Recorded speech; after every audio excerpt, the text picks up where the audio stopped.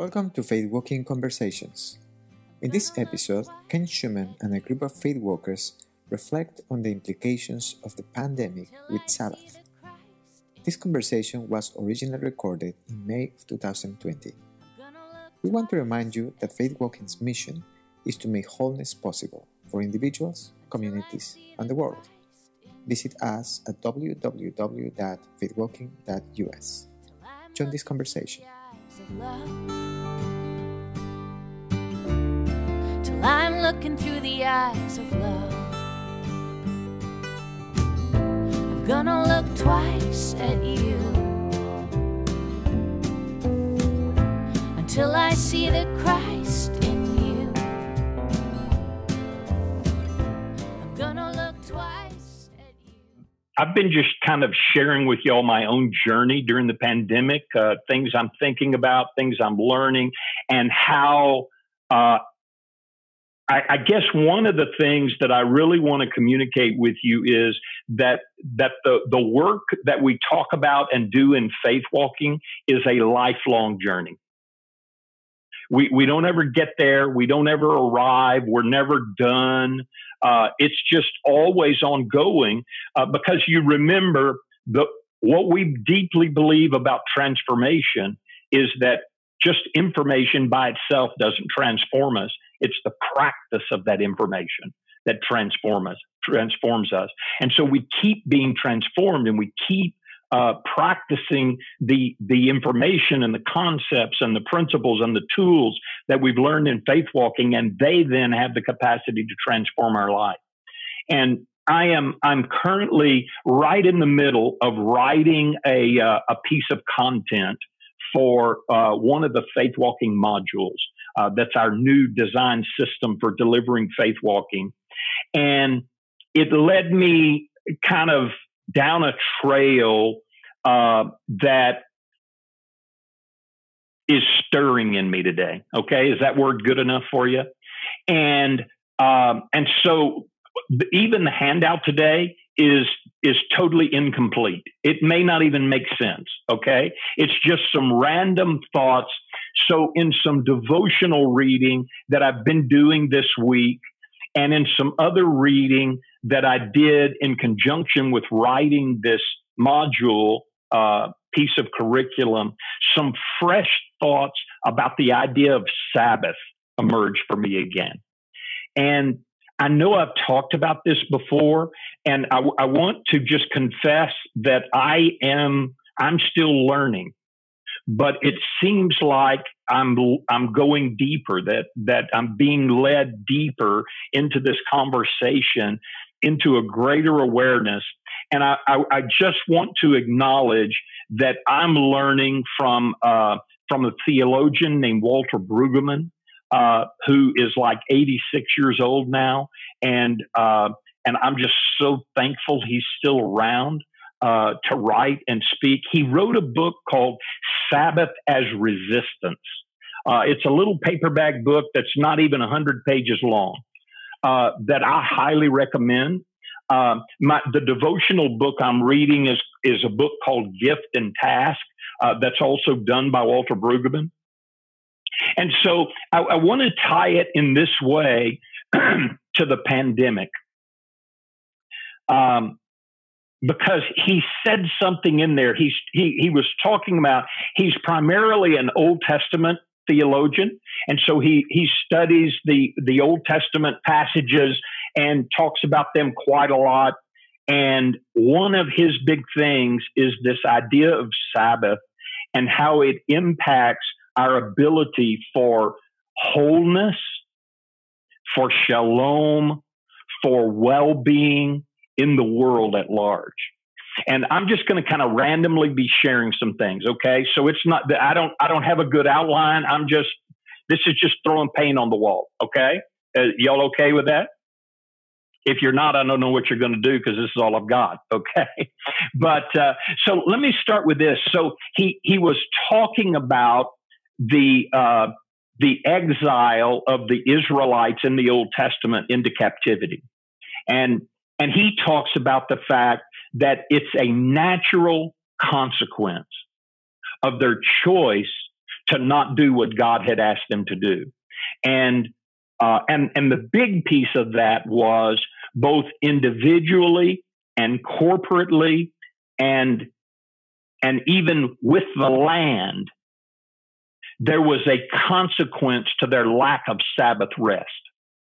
So when they didn't rest in the culture, and when the land didn't rest, that there were these consequences that occurred. And where I'm going with that, so the first place that I want to go with that is, I've been fascinated during the pandemic in watching all of the environmental impact.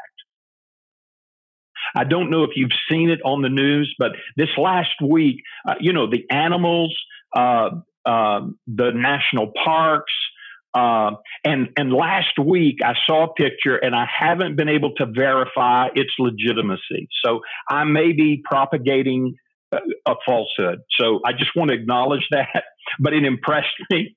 And I need to go back, and maybe one of you would help me and verify this fact. But I saw a picture of Mount Everest. And it was this picture from far away, and it was a picture of Everest, and the whoever was talking about the picture said, pointed and had an arrow that said, "This is Mount Everest way back here." And for the first time in recorded history, we're able to see it from this view because the environment has cleared up. And it just makes me wonder, folks, if our lack of capacity as a culture around the globe, I'm talking about the culture of humanity, that we have violated Sabbath so much that the consequences of that are a pandemic. And the consequences of that are that there is rest now for creation, and it's getting back in sync with the rhythm and design of God's intention.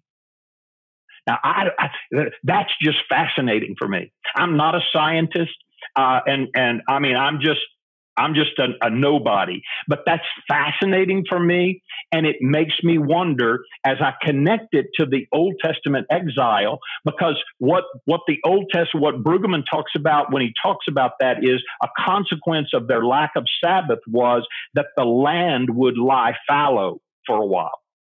It impacted the land. And that was one of the consequences.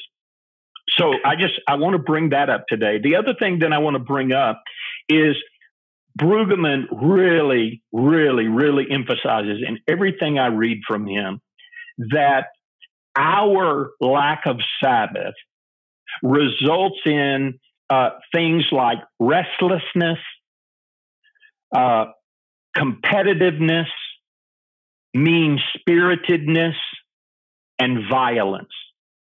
And one of the things that he does, even he starts with the Ten Commandments, and he does a study of the link of the Ten Commandments, and the command for Sabbath is different than all the rest, and the command for Sabbath is longer than all the rest, and it's right in the middle of all the rest.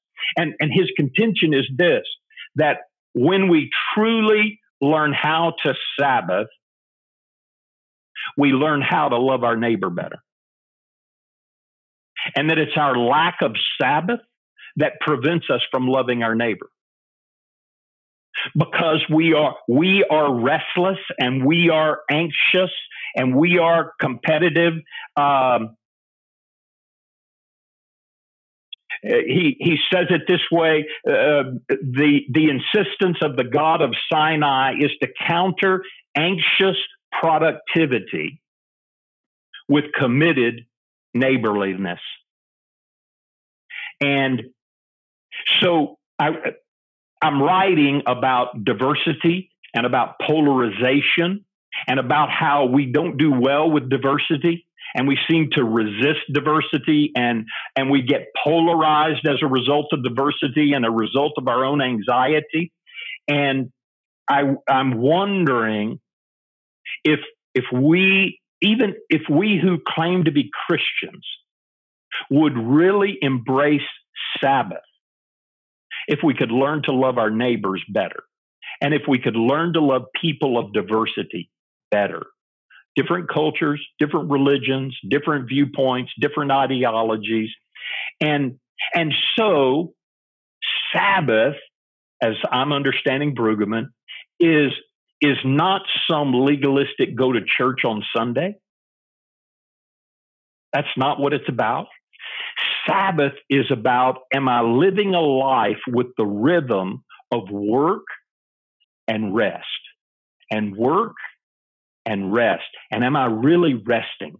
Am I giving up anxiety? Am I really trusting in a God of provision? And so then Sabbath is resistance to this way of being that we've got to do more and we've got to produce more, and we can't take a day off because we'll miss out on making some money. And I'm not talking about just individually, I'm talking about corporately. What if corporations did Sabbath? You know, what if the whole world did Sabbath? And we got into this because this is what I believe, because that's the rhythm of God's design.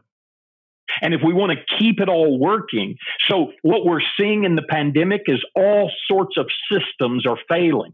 Our health system, our environmental system, our economic system. There are all sorts of systems that are failing. And I'm wondering if those aren't the natural consequences of our failure to Sabbath. So I can't change the world, and I can't change corporations, and I can't change the environment. Yeah, but I can change me, right? And so I told you right at the beginning, it's fascinating because I have gotten busier than I've ever been. I'm working long hours. I've got meetings every night of the week. I start early in the morning, and now every little, and I try to build margin into my calendar, and now my margins are getting filled up. You know, I mean, just with, I need this and I need that. And Angela can attest because half of that, she needs things from me. And I, and I'm trying to keep up, but here's the thing, but I'm managing it. And what I'm learning is I'm managing it because I'm really having a day of Sabbath. So Sunday is my Sabbath, and I really Sabbath on Sunday. But also, I'm taking mini Sabbaths every day. And for me, I take a walk. We started at the very beginning. I take a walk every day, and I've gotten to where now I'm walking about a mile, and it's not a hard exercise walk. It's just a walk, and it takes me about 20 minutes. And I do it every day, at least once, sometimes twice. I do it as a discipline. And guess what? That 20-minute walk is a Sabbath. Because on the 20-minute walk, I give up all whatever I'm worried about, whatever I'm fretting over, whatever I'm thinking about, whatever I'm worried about or working on. And I just let it be a time of refreshment. Because I think that's what Sabbath is. So I guess what I want to invite you to consider is let's start at the basics, because this is what I've had to confess and repent of. I didn't really and still don't completely understand Sabbath. I need to relearn Sabbath. And so we use this phrase a lot in church life and Christian life, repentance. But repentance means simply to change the way you think and then reorder your life in a new way. And so about Sabbath, I'm repenting. I'm changing the way I think, and I'm reordering my life in a new way. And I'm focusing on it more. I'm practicing it as a discipline more, rather than just, do you go to church? Yeah, I go to church. So yeah, I practice Sabbath. And I wonder if more Christians did that, if we would learn to love our neighbors better. One of the things that's kind of a byproduct for me is I'm seeing my neighbors more. and I'm having more opportunity to love my neighbors more during the pandemic. Maybe that's part of it. We're slowing down, or at least we're at home. And because we're at home, we have opportunity now to even know who our neighbors are. Yesterday on my walk, I met a lady that's building a house down the street, a single woman, and was able to have a chat with her. So now when she moves in, I'm going to know my neighbor. Well, if I wasn't Sabbathing, I wouldn't have had that opportunity. Or if I was just busy, stuck in my office here in my house, I wouldn't have met her. So those are the things that I'm pondering and thinking about. And I'm growing in my awareness and in my belief that God's rhythm is this rhythm of work and rest, and that the rest is mental as well as physical. So I can rest physically, but not rest mentally. And I haven't Sabbathed. So how do I rest with both? How do I rest physically and mentally? And I said this to you a few weeks ago, and I want to come back to it because what I'm also learning is because I work with my mind, that physical activity that doesn't drain me physically is Sabbath activity. So a couple of Sundays ago, something I would have never done before, I painted a dresser for my wife for our bedroom. And I did it on Sunday. And I did it, and it was Sabbath rest for me. It didn't exercise a bunch of muscles that I don't normally exercise just with the paint. It didn't take very long, but just the opportunity to totally focus on painting and not think about all these other things was Sabbath for me. So I think Sabbath helps us manage anxiety, reduce it, become less anxious people.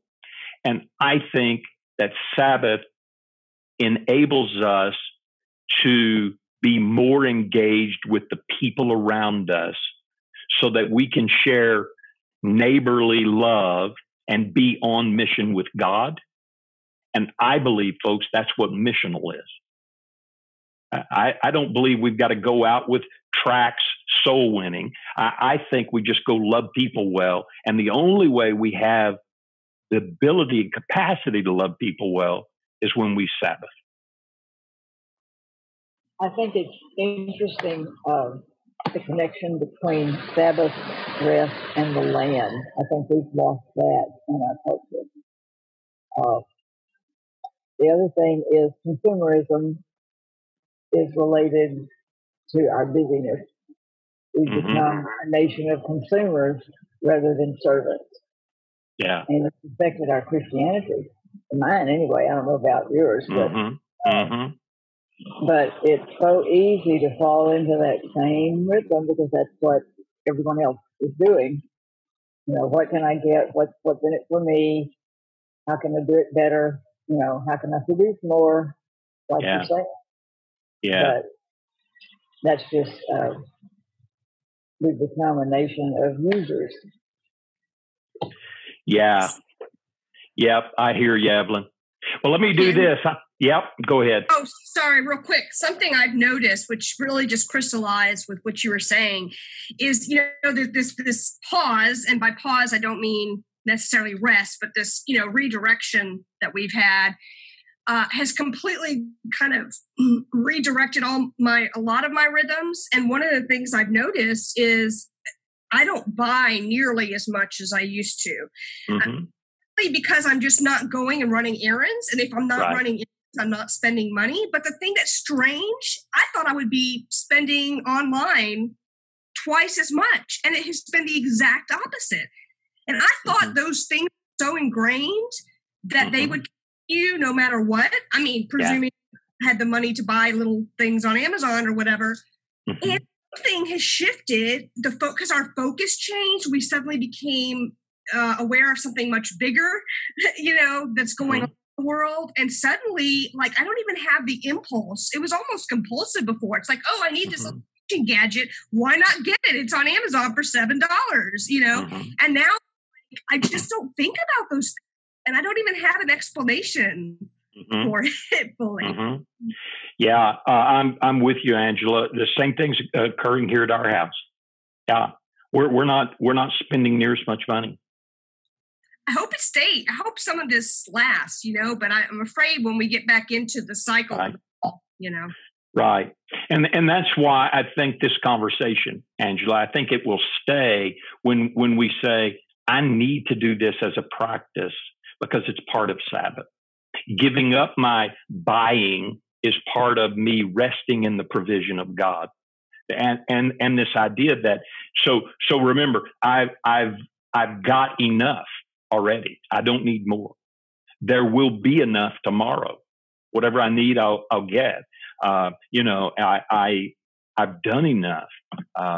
Okay, I just want to say I love your connection between mental rest and physical rest, because during the Sabbath, it's really easy not to get mentally rested because of emotional ups and downs. Absolutely. Beautiful. Thank you. So how'd the groups go? What'd you learn? What gets stirred up? What would you like to share? Well, it's Daniel here. It's great to hear a couple other perspectives. That's always helpful at becoming, more whole. Is getting more perspectives in life, and just seeing different walks of life is so great. One of the things that came to mind for me before I even got here was just thinking about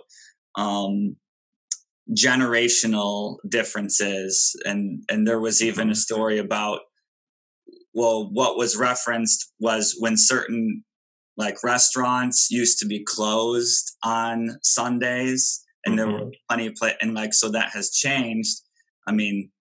For good or for bad, it's hard for me to say, but just I noticed that generationally, my dad's dad was really focused on work, and that resulted in my father being really focused on work and stuff. The main conversation he will have with me is, how is work going? And so it's very, and what I was talking about, is very difficult to shift these things once we get in habits and patterns, and we have to be aware. Yeah. Good stuff, Daniel. Exactly. Thank you for sharing that. Good. Yeah, I grew up in those days, of what we called blue laws. And you're right, whether they were good or bad, and whether I think the key thing for me is I'm learning just what really Sabbath was about. I grew up going to church, and what I grew up with, my first formation was about, you got to go to church. That proves you love God, right? And just the importance of going to church. I didn't grow up with an understanding, though, of what Sabbath was really about. And my dad was the same way. Work was everything.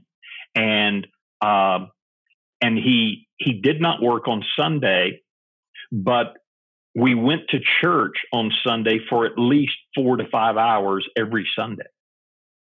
And so I wonder if my dad really understood Sabbath, if his own anxiety would have been less, and my experience growing up would have been different as a result of that. But he was doing the best he could. He was doing all he knew how to do, right? Who else? Laura, you're unmuted. Does that mean you want to talk? I just forgot to mute again. Sorry, Ken. I knew that was going to be your answer. I knew it. I think I just thought of something as Daniel was talking, with regards to sort of generations before, work being such a priority. And I would say that's how we decide to get to know somebody too, right? The question's always, what do you do? Which I always hate, because it can be a pretty sensitive topic for someone. And it's becoming a sensitive topic for people who are unemployed now, or unemployed or whatever. And so I was like thinking, what if we changed the rhetoric? What if we stopped asking people what they do? What if we started asking them what they did for a Sabbath? Like, what if we started a conversation where we're like, hey, so what do you do for Sabbath? Like, how do you spend because that's where life is, right? I mean, the way that people choose to spend that time when they're not. I mean, not that people don't, people have jobs they love. Don't get me wrong. Like, right. I'm just wondering, what if we were to ask that kind of question differently? How what do you do for Sabbath? What if that was the way in to get to know people? Yeah, I love it, Courtney. It stirs in me a second question that really is the answer to is part of your question, and that's the question: what feeds your soul? Yeah. Not what feeds you spiritually. That's not the question. What feeds your soul? What gives you life? What re-energizes you? Yeah, big. Deborah? Okay. Yeah. I see that hand. Yeah, glad you saw it. Yeah, I had mentioned Blue Laws because I had moved to Texas in 1981, and it was such an interesting thing when it started changing. And I think, too, that though some generations might be known for how they approach life, some of us in those generations weren't part of our generation in that respect. We had a whole different thing, that we were not pursuing the American dream and not overworking in order to get it. The important thing. May I interrupt just for a second? Sure. So you were one of those hippies? I was too young to be a hippie, but somehow something happened in me where I still am 64, and that's not my point of life. Yeah. We don't have a lot of stuff. People are very important. And we work a lot around. Most people here know that we're engaged a whole lot with Muslims, and they're collectivist societies. Mm-hmm. And they don't measure or talk about what we do. And Latin Americans are collectivists. Southern culture people are collectivists. It's all about, who do you belong to? Mm-hmm. Who's your family? What was your family? Telling me about that is so much more important than the job. And I think that's important in the kingdom. Who are our people? Who do we belong to? Who are we sharing life with and engaging with and talking to? That I just find that so driving and motivating. Yeah. Good. I think it taps into Sabbath. Mm-hmm. Yeah. Yeah. Because the collective is the neighbor. So I have the capacity to belong somewhere when I can relax in who I am and in God's provision for me and in God's provision for me tomorrow. So my neighbor isn't my competitor. We're not competing for jobs or money or things. No more competition. It's just, we're together. We're being good. Wow. Got room for about one more comment. Or we're I was just going to say, put a couple of things that Courtney and Deborah said about work, etc. I'm making a general comment here, is that often, I've heard it said often when men meet each other for the first time, it's almost inevitable. A lot of the time they'll say, so what's your work? What do you do? Mm-hmm. And for women, it's, how many children have you got? Have you got any children? And perhaps as Christians, we should perhaps, it might be an interesting exercise to make a deliberate step back from that and say, well, so what's the Lord doing in your life right now? And connect in a kingdom way rather than in a secular, if I can use that term, manner, because primarily we are kingdom people. Absolutely. Good, John. I love it. Yeah. I want to invite you. I think this is so where's the place of action for you this week? I'd like to just invite you to answer that question. How can you become more intentional with Sabbath? Daily and weekly.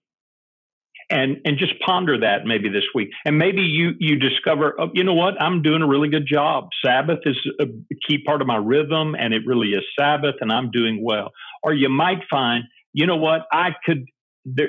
And hear me, it's not about doing more or doing better. It's about, okay, can I just enjoy Sabbath better? I think that would be my question for the day. Really good conversation as always, group. Thank you for being a part of this. Makes it fun. I love being here, and I love this group. We'll be back again next Friday, 10:30 in the morning Central Time here in Texas, where I am, and wherever you are. Thanks for joining us. As you go this week, enjoy Sabbath, and enjoy the fact that God enjoys you. So, see you next week.